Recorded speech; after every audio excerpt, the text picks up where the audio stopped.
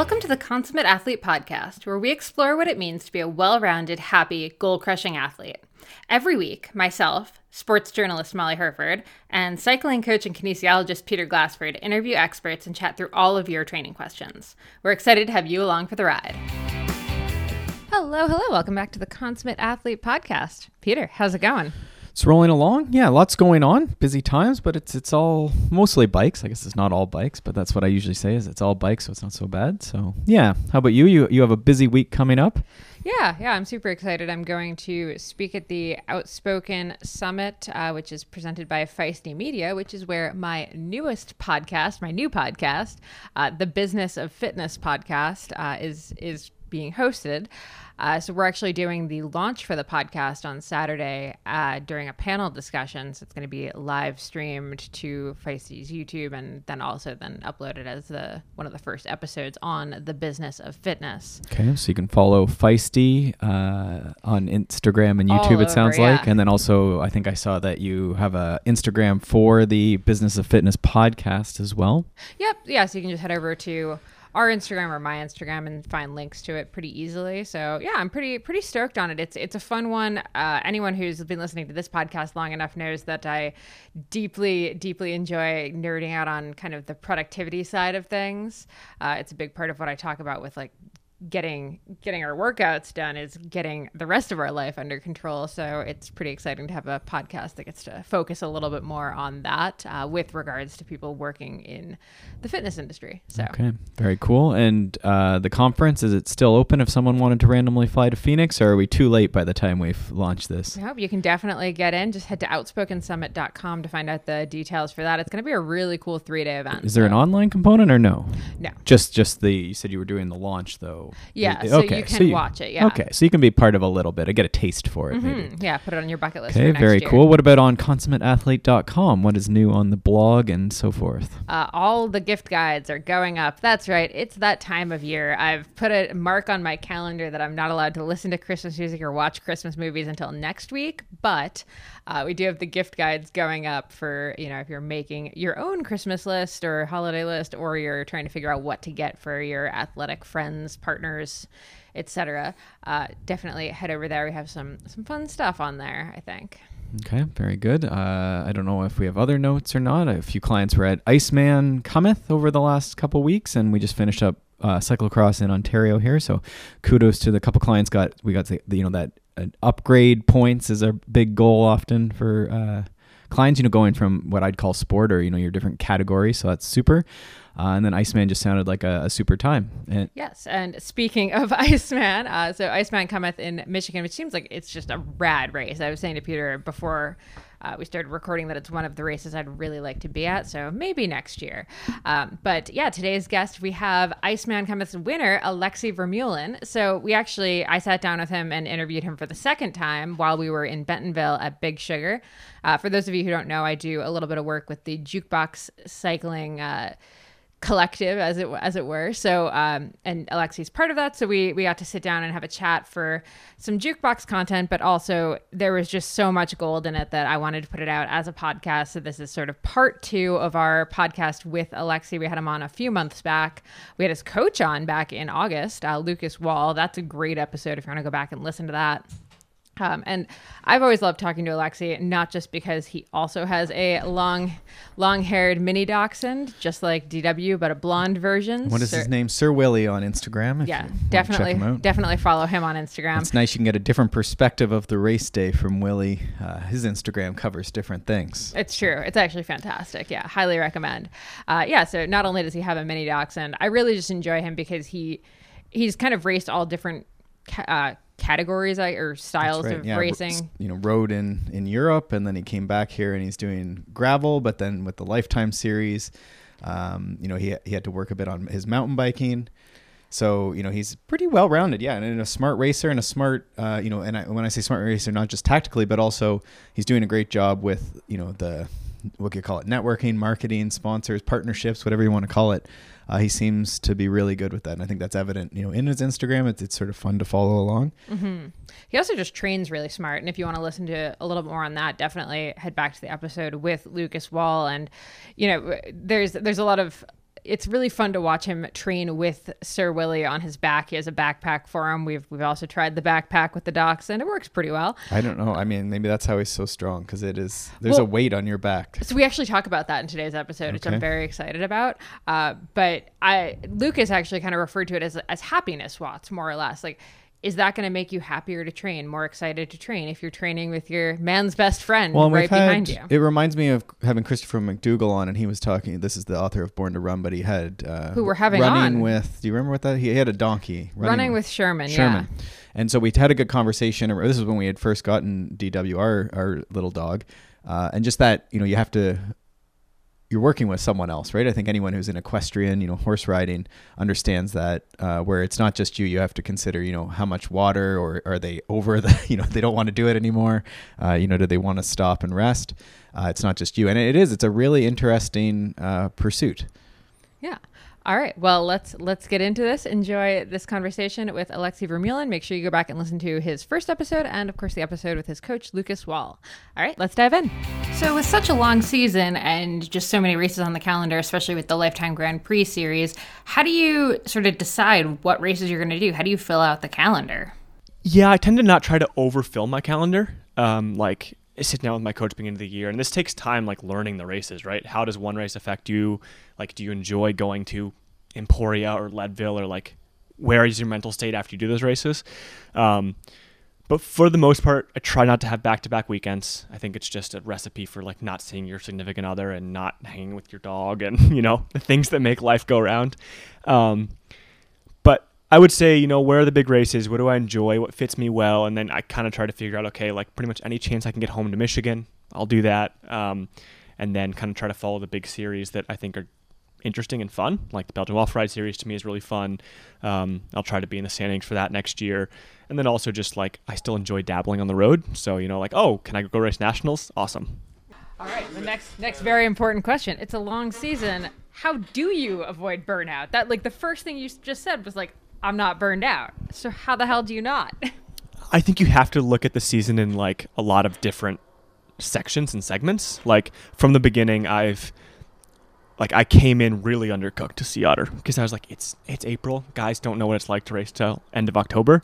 I've been fortunate enough, like growing up in Michigan, that Iceman's this massive race and always happens in the first week of November. So every single year it's kind of been my last focus, and like I try even for that to be like, not feel like, oh, last race of the season, because that's a kind of a negative mental thought process. But I would say just segmenting it out and like knowing, okay, I'm struggling right now, like taking the time you need. Like I think 3 or 4 times this year, probably more than most people in the Grand Prix, I've been like fully off the bike, just whether it was like I wanted to go see something else or do something else, whether I was just like kind of burned out on racing.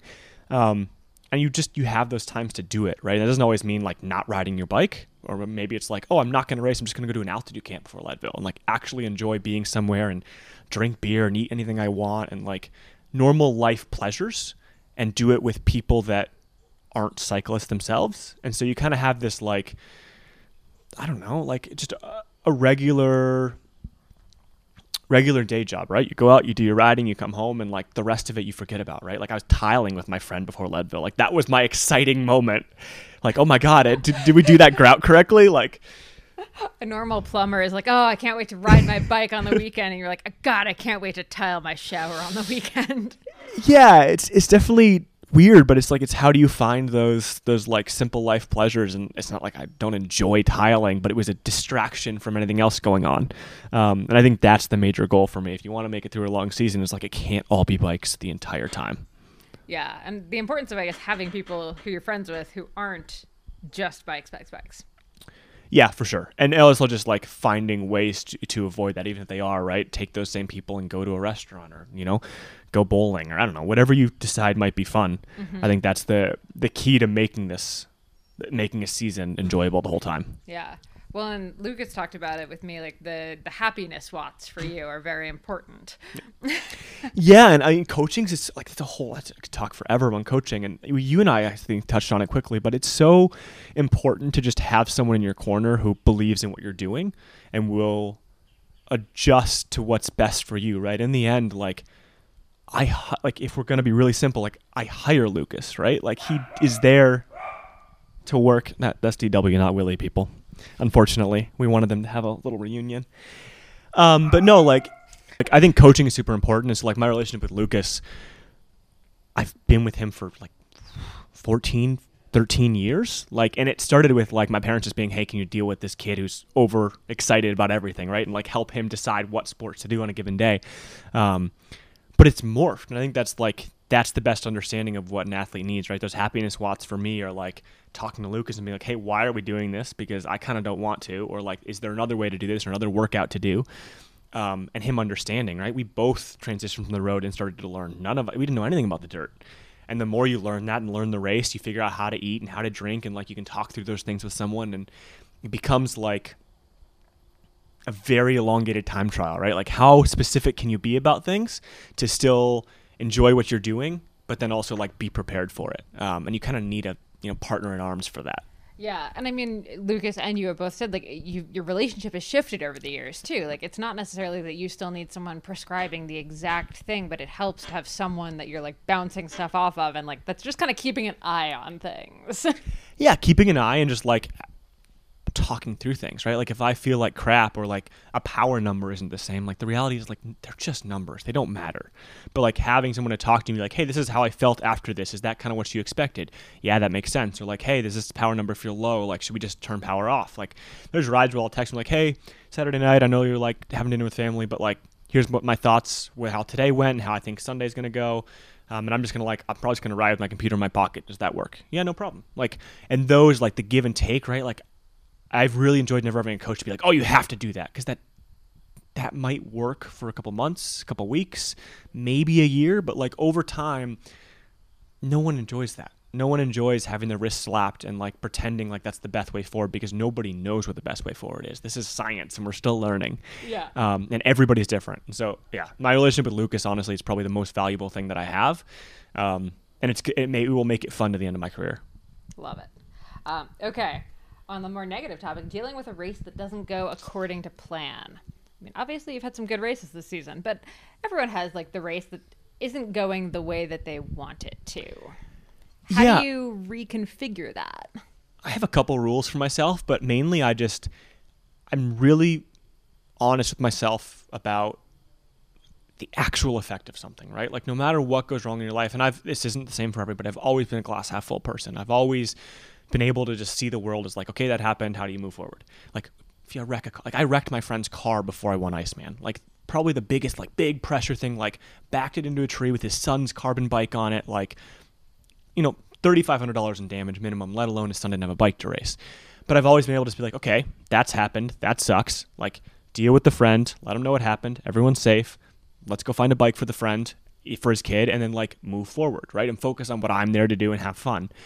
And I think that for me is the same with racing. Like I'll give myself, I'm like, hey, you can by yourself, you can pout to the end of the night. Like no problem. You had a bad race, do whatever you want. Like however I feel I need to deal with it at that time, I'll do it that way. But I try to keep myself from complaining to anybody else, because nobody is really going to give you the answer you want, because that's not how life works. And second, like I'm just very honest about it, right? Like I don't want to talk about it till I've thought about it. And so it's something I have with Avery is like, we just, obviously when he sticks a camera in my face right after, sometimes I say things that like probably aren't what I want publicized. And sometimes we try to leave them in, but other times you're like, that's not the real version of what happened. Like it was bad luck. That's part of the sport. It's part of any sport. It's part of life. And like the majority of the time I feel like I have good luck. And so I try to just like not brush it off, but like, okay, you're sad, no problem. Take it in, and then it's a new day. Yeah, and even though those are real feelings in the moment, it's not like there's nothing wrong with not wanting them memorialized. Like you could say like, oh, that's not authentic, but like the important thing there, I think, is like the authentic feeling actually is the once the blood pressure has come down and like you've had a breath and you've had your water bottle and you're like, protein powder or whatever, like then you can kind of think about it and be like, okay, yeah, here's the actual way I feel. Yeah, and I think it's exacerbated in cycling because you lose so much, especially privateer cycling. Yeah. But also like that's also the beauty of it, right? You have a chance almost every weekend to like, okay, one week went bad. I feel like it's easy to be annoyed because you're in a new place and you're alone and you're not going to be home for another 24 hours. But like overall, you're probably okay. You're probably going to continue racing your bike, which is a great freaking job. And, I don't know. And everybody has those bad moments, and you just move through it and you figure out what's best for you in the next moment. But I try not to put that burden on anybody else, because usually any of us are looking for an answer, which you're not going to find. Yeah. So it sounds like you're like a next best action guy in a race. What can I do to mitigate the situation here? 100%. Yeah. And there's always learning experience, right? Like, oh, I probably shouldn't have run those tires with that low PSI. I probably should have eaten more when I knew I should. Like, we all make decisions that usually lead to where we end up. And I think that's the most, like, that's what I love, right? I never went to college, never went to school. And we've kind of talked about that, but for a while I felt stupid because of it. But you can learn every day. And that's also cliched to say that, but you really can, right? Like, whether it's in cycling or life or anything else, dealing with the hard times is way more educational than dealing with easy times. Like, you got best friends when you win. Like, oh my God, wow, that was amazing. You must have trained so hard. But like, when you lose, you're not alone, but no one wants to hear you sob about it. It's true. It is like crickets when you're like after 5th place. Yeah. Yeah. Okay. On the note of tire choices that you just kind of mentioned, what have been some of your like best gear choices this season? And it can be anything from like the food to the helmet to the tires to the bike. Like, what have been some like top favorites? That's hard. I mean, I think for me, that's been the biggest learning experience in cycling, like racing the dirt the last couple of years, is how important equipment is. I think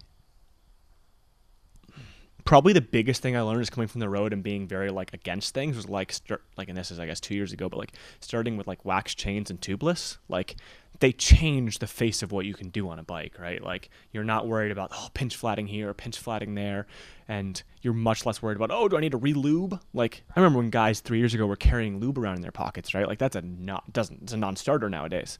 And then tires. I mean, I think it's more just me learning the tires, the company that I'm working with, right? So like working with Kenda now it's been 3 years. Like, I feel like it took me a year and a half to be like, oh, that's when I like that tire. Or that's when I like the other one. And then being confident in it, not worrying about it, not stressing. Like, at some point you have to be like, oh, I made that decision. We're done now. And that's like that what it was today. It's Thursday for me. We raced on Saturday, and like, I made that decision today. Tomorrow, there's no thinking about it. You have the tire. Cool. And you've made your choice. And then you don't spend energy being like, oh my God, do I need to change this right now? It's just not healthy. Yeah. Bottles or packs? The way racing's going, both. But yeah, I don't know. I don't mind a pack because it's lighter than Willie is. But that's true. You're uniquely suited to packs. Yeah. No, seriously, someone mentioned that to me the other day. Like, someone was complaining. This was like a couple months ago before Unbound. And I was like, I don't really notice it. And I was like, I carry 12 pounds around all the time. It's a lot lighter than 2 liters of water. A lot heavier than 2 liters of water. But no, I would say I enjoy bottles more. It's having to sit on your back. It's just like, it makes, especially if it's hot, like, it just adds a whole nother layer to it. But I have no problem, and I probably hydrate better when I have a pack on because it's easy. Mm-hmm. Okay, race week. We're here. How do you approach a course that you've never done before? Wait, did you do Big Sugar last year? No. Okay, so this is actually the perfect week then. What do you do? Yeah, I mean, for me, so this takes time and energy, not everyone has, but I like to get to a race at least 2 days early, so that. Oh, and also, are you doing any like like online research, like reading course profiles or like race reports or anything like that? Yeah, I'll kind of give Lucas a plug there. I tend to let Lucas do the online work, but no, I'll definitely look at it because I tend to make like plans and schedules. Like, so a typical, I mean, it's a little different this weekend without Avery, but usually I do a big ride on Thursday, like, 2 days before the race or with 1 day in between. And I race well fatigued, so it works well, but I'm able to see, a big portion of the start and a big portion of the finish and get it done all in 1 day. And that usually for me is very confidence boosting. Like, even if I haven't been able to see the whole course, I've seen what typically will matter. And usually if you look around in the peloton, if you're coming into something that you haven't seen, like, people start to freak out a little bit. Like, oh, a lot of people rushing to the front right now. I should probably pay attention. But yeah, and then you go, you can search through a little bit and, okay, yeah, there's a really nasty climb there. Why does that spike that hard? And just like, have it on your bike and pay attention. Oh, mile 59, just pay attention. And like, it's not so much being stressed about it. To me, it's just like, okay, like in a race like this, like I never want to leave the top 15 ever. Like you can see everything from there. You know who's up the road. You know what's coming. You have the best view you can of like potholes and debris and anything else. And it's just a lot less mentally tough. Like I'm willing to spend the physical energy to be there. But yeah, so I think usually like Avery and I will go pre-ride and like we'll make a whole photo map for him, which is very helpful for me. Like, hey, where's Avery going to be? And those points where Avery's going to be are probably like most important to think about, right? They're usually places I put him are like, oh, that race might break up there.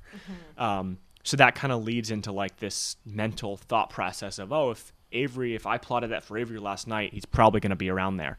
And it's really good for me. And then the last day before the race, like Friday, for example, is I pretty much give it to partners and sponsors and like, go to try to do a group ride or group spin. Like tomorrow I'm going to do the Lifetime shakeout ride. And like that's majority of what I do, right? Like the athlete part, I enjoy, I'm competitive, but it's a third of it. Yeah. Like I want to go hang out and enjoy and drink coffee. Like Molly can attest, I left the house at like 9:40 to go ride and I sat at Meteor till 11:30 talking to friends because that's what bike racing's fun. Like the community is the best part. Exactly. I just missed you at Meteor because I was there for 2 hours talking to friends too. Yep.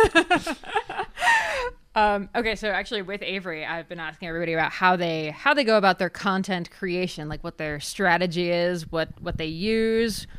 I guess your main tool is Avery, but yeah, how are you doing it all? And how much do you guys pre-plan? How do you edit and post? All that stuff. We pre-plan a lot. I've been trying to learn how to edit a little bit to take something off Avery's back, but he does majority of the editing. Like he'll send me a very, very rough draft and I'll cut half of it. Like say it's 30 minutes. Okay. Hey, I'll probably go cut 15 minutes, right? He like leaves double versions of things in that I cut out. I help do titles but he's doing the physical editing right now. What do you guys edit in? He's his Premiere. Okay. Yeah. How does one find an Avery? Find a friend and then move states with them. Yeah. And also is like a really good videographer. I was saying like it used to be like you had to have a rich spouse to be a bike racer, and now you actually just need to find a videographer or photographer. 100%. I think that's the best part about working with Avery is that it's a friendship first. Like I could never pay Avery for the time he's worth, right? Completely. I couldn't pay him hourly and be like, oh yeah, that's what like we'd be in $500,000 by now for the amount of time he spent at races with me. But I think that's what creates cool content, right? Too, if you wake up and like half the races were in the same queen bed, it might be a little weird, but like you have this incredible just like, oh, hey, yeah, that was stupid, or hey, that was fun, or like you go to Europe and like you just have a blast riding bikes together and the content part of it just comes because you enjoy it. You enjoy telling the stories. And I think that's what I've very much focused on is like I lean toward like I love social media because to me it's like it's the way to tie together friendships that I can't always be in person for.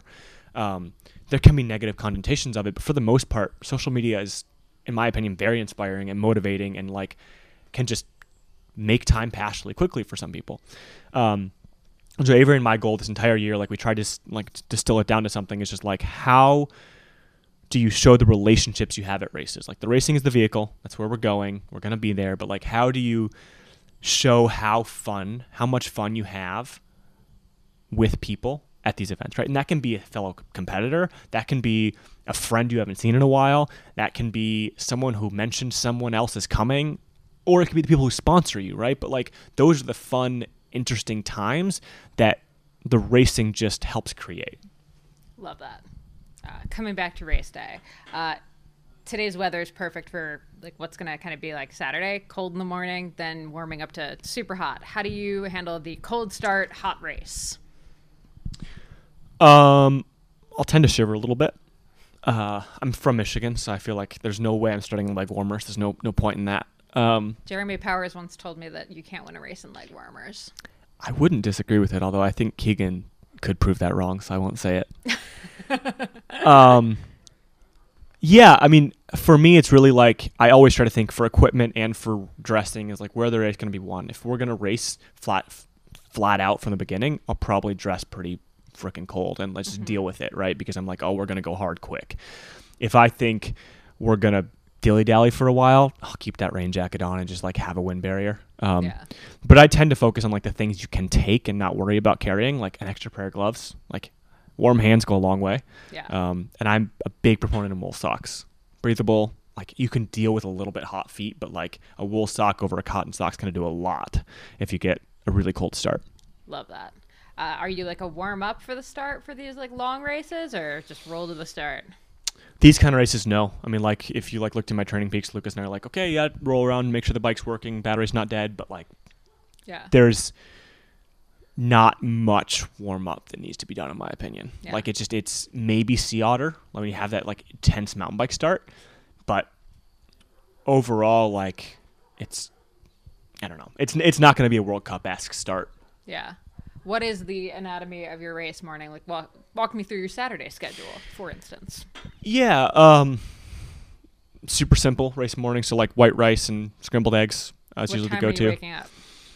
That's hard for me. It changes, but like I'll probably 7:30 start. I'll probably want to leave here just so I'm not stressed at all. Like 6:30ish to go to the start line, and just be there and relax in the car if you want to. Yeah, I mean, I'd probably go by that like 3 hour, 2.5 hour rule for eating. Like I'll probably get up around 4:45, 5 a.m., which is rough, but like that's how the racing goes. And then just like, have the rice, get the rice done and start eating. And like, it's more that I want to be able to like continue eating all the way up to the race because it's hard to ever fuel when you're racing hard. And then, 15 minutes before the line, I'll be there.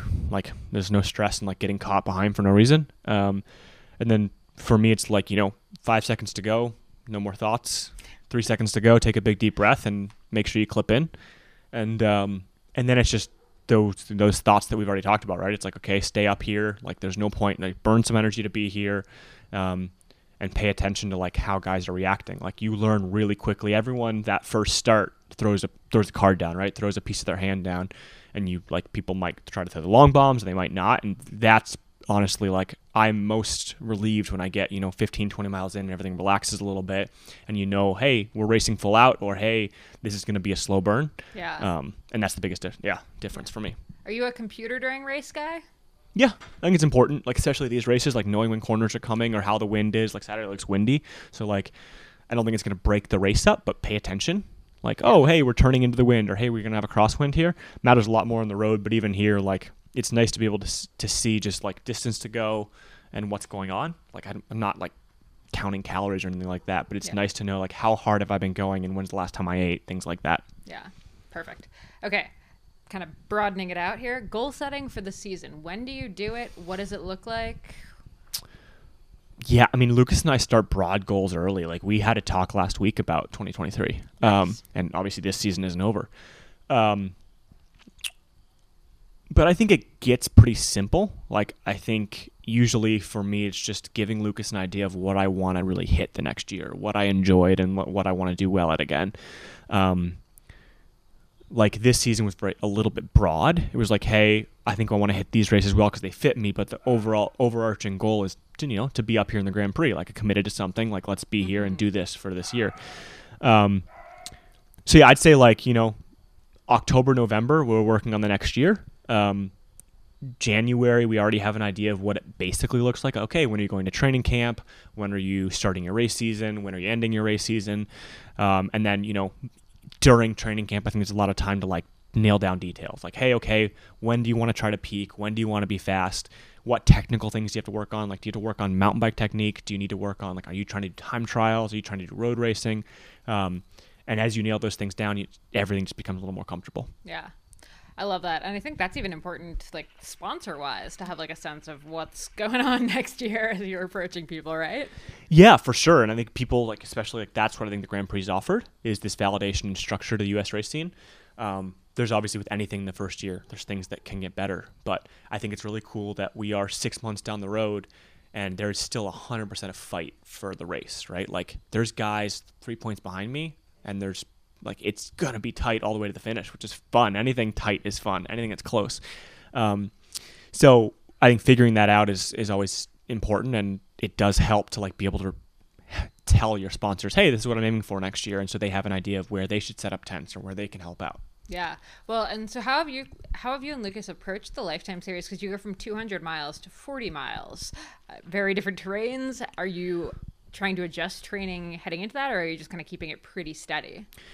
Yeah, I think for the most, like we talked about this a little bit on Facebook Live earlier in the year, but like I think the big goal for me was, hey, let's just find some base before Unbound. Like I'll go in a little undercooked to Sea Otter, see what happens. Like I climb well, so I don't think I'll get completely blown away. But even if I did, I was like, okay, if that's my throwaway race, that's my throwaway race. That sucks. But going into Unbound, you kind of have all the endurance you need for the entire year. So make sure that I'm fit at Unbound. If you get lucky and don't flat and you're able to be in the finish, that's awesome, right? Leads you into a good finish for the year.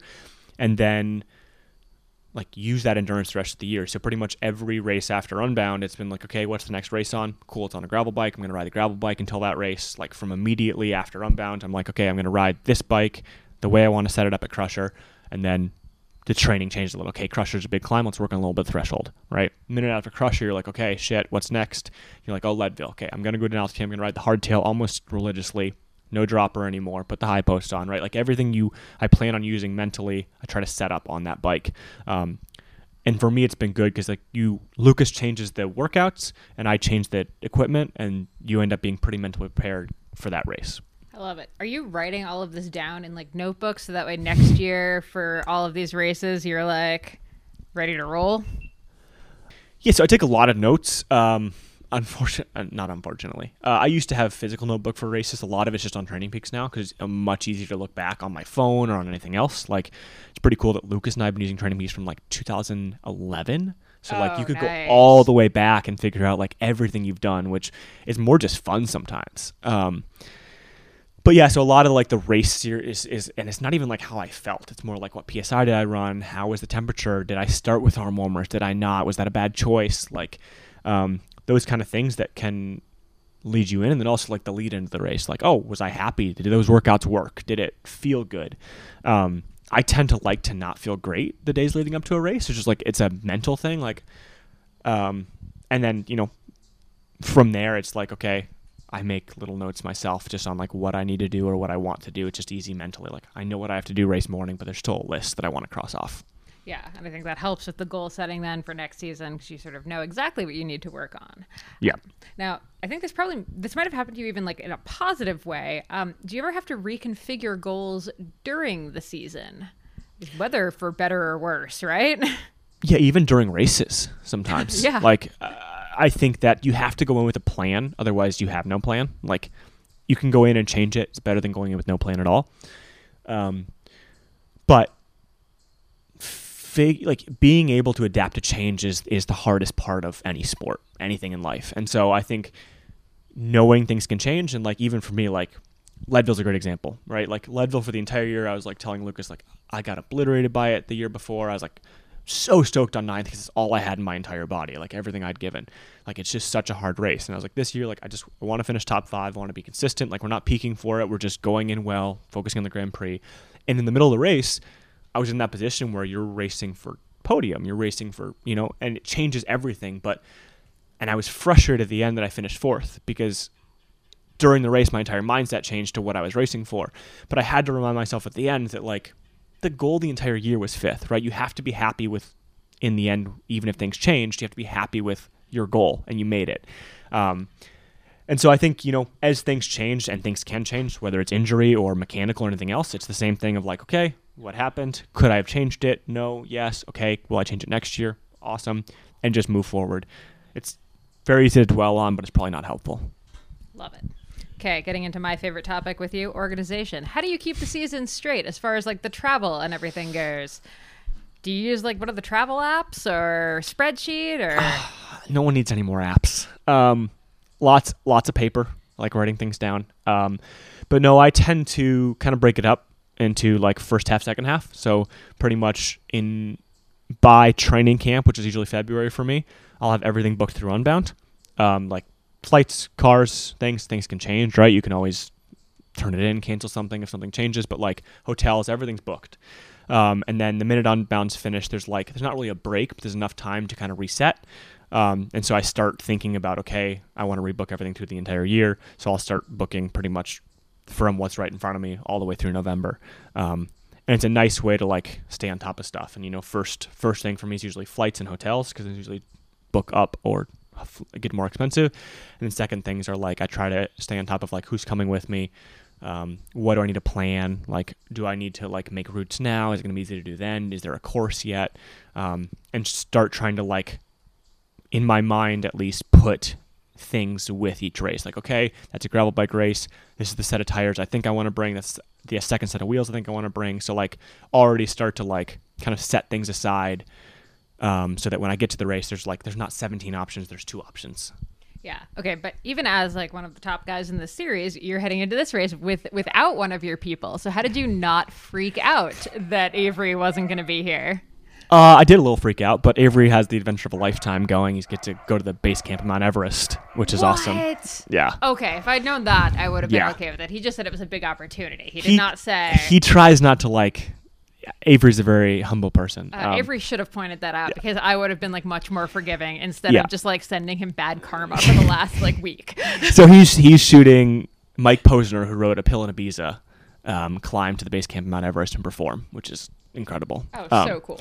So it's hard not having Avery here, just because that person, like if anyone watched like our YouTube video from Belgian Waffle Ride San Diego that I won, like Avery took his quote unquote filming duties and like realized that I was struggling getting bottles and feeding that race, and like gave me 2 bottles that probably changed the face of the race. Like changed the entire filming plan, dropped the camera for the most part, and just like fed bottles for the first. He'd never held a bottle up, right? And it was so awesome. So like having that person that you know always has your back not be here is hard. But at the same time, this is how I did it all of 2019. I know I can do it. It doesn't change that much. It's more just that I feel like there's part of the story that's not being told that I like to show after a race, because, you know, success or failure, the story is more interesting than how you got there. Well, you have me with my crappy GoPro. You've got like a substitute dachshund. So you're like... It's half working. Like 5 out of 10, yeah. Okay, last couple questions here. What does your off-season look like? Kind of whatever I want it to be. Like Lucas and I are pretty open to it. This year, my girlfriend and I, Sophie, are going back to where she was born and from, Australia, for all of December. So kind of finish the race season the first week in November. Have a couple weeks to just kind of relax, download everything, kind of just get back online. Sophie's racing till Thanksgiving, so that makes that even a little more stressful for her. But I'll go home, have Thanksgiving with the family, see everybody. And then December, just go relax, probably start riding because it's warm weather and it's easy in Australia. I was going to say, how are you going to handle the like balance of like, oh, it's so nice in Australia, but also I should not be doing like massive hours yet? Yeah, I don't usually tend to mind. I think for me, like off season is more of a mental thing. Like proven, you can continue physically over and over and over, right? It's how tired are you mentally. And so if I have the chance, right, I miss playing hockey. Like I miss running and, you know, probably doing a little more gym stuff. I like being a physically fit human, which is always hard as a cyclist, being that it's so much leg oriented and like, it's not conducive to being a very fit person. And so I tend to just try to do things over well. Like I want to go run, go run with Sophie, or I'll go swim in the ocean or do anything, right? Like, hockey was the big thing growing up, so I always go back there, but you always have to have your hockey bag to do that. So yeah, I don't know, just kind of let the mind roll and do anything, right? Like not be planned and run out to a restaurant at 8 p.m. because your friends asked you to, or like anything else in between, that like not having a conducive athlete schedule that's perfect. You mentioned actually restaurants and beer a couple times. What is your like eating, drinking, like in season thing, like, or around races or after races? Yeah, I've never really worried about eating. There's times that I focus on a little bit more. Like I know I want to make sure I get in enough food.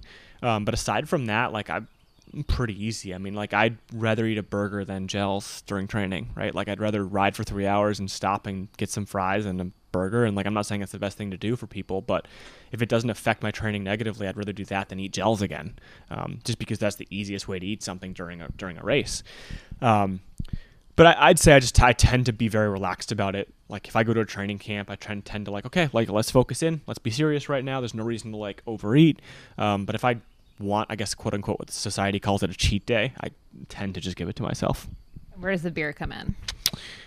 Kind of whenever I want. I'm definitely like most type A people, just a little bit addicted to things. Like if I start drinking, I probably will have a great night. But for the most part, like I'm pretty on top of it when that happens, right? If you're up at altitude camp and oh, hey, I got a 2-hour ride tomorrow, like that is the line for me. Like, okay, if I drank too much that I struggled to go ride the next day, you probably messed up. But for the majority of it, I'm just like, I tend to like the mental side of it is the most important side to me. The physical side is there, and I don't believe that one day will crush you. Love it. Love it. Okay, last question. Christmas presents for cyclists. What are your go-tos? I think anything they wouldn't buy themselves, right? And that doesn't have to be expensive, but people tend to shy away from things that like, oh, a nice pump, or like, oh, like, they tend to get themselves what they need. Like, oh, I need a new chain. I need a new cassette. But like, they're not going to get them, the nice looking Pearl Zumi jacket, or they're not going to get themselves something that is actually going to be really comfortable to go ride outside in the winter or to go ride outside in the rain. So I tend to like my dad's just getting into racing, right? And so like, that's something that I've focused on is like, he's going to do 24 hours of Old Pueblo with me next year on a team, which is really cool. And so my thought right now is like, okay, like what is something he wouldn't buy himself that is nice? Like Wahoo fan, right? Controllable from your phone, a little bit expensive, but like it beats a box fan. I don't know what to tell you, right? Like it is expensive, but if you're struggling and you just want to turn the fan up with your phone, that's a pretty dang nice feature. So I think thinking of the person, what are they doing? What are they trying to accomplish? And like trying to find something they wouldn't buy themselves. It's obviously easy to say, hard to do, but that's kind of the goal for me. Love it. Thanks so much for tuning in to the Consummate Athlete podcast. If you want to hear more training, racing, and endurance sport advice, make sure you subscribe to the podcast and leave us a rating and review. You can also subscribe to our newsletter at consummateathlete.com for a weekly dose of inspiration and advice straight to your inbox.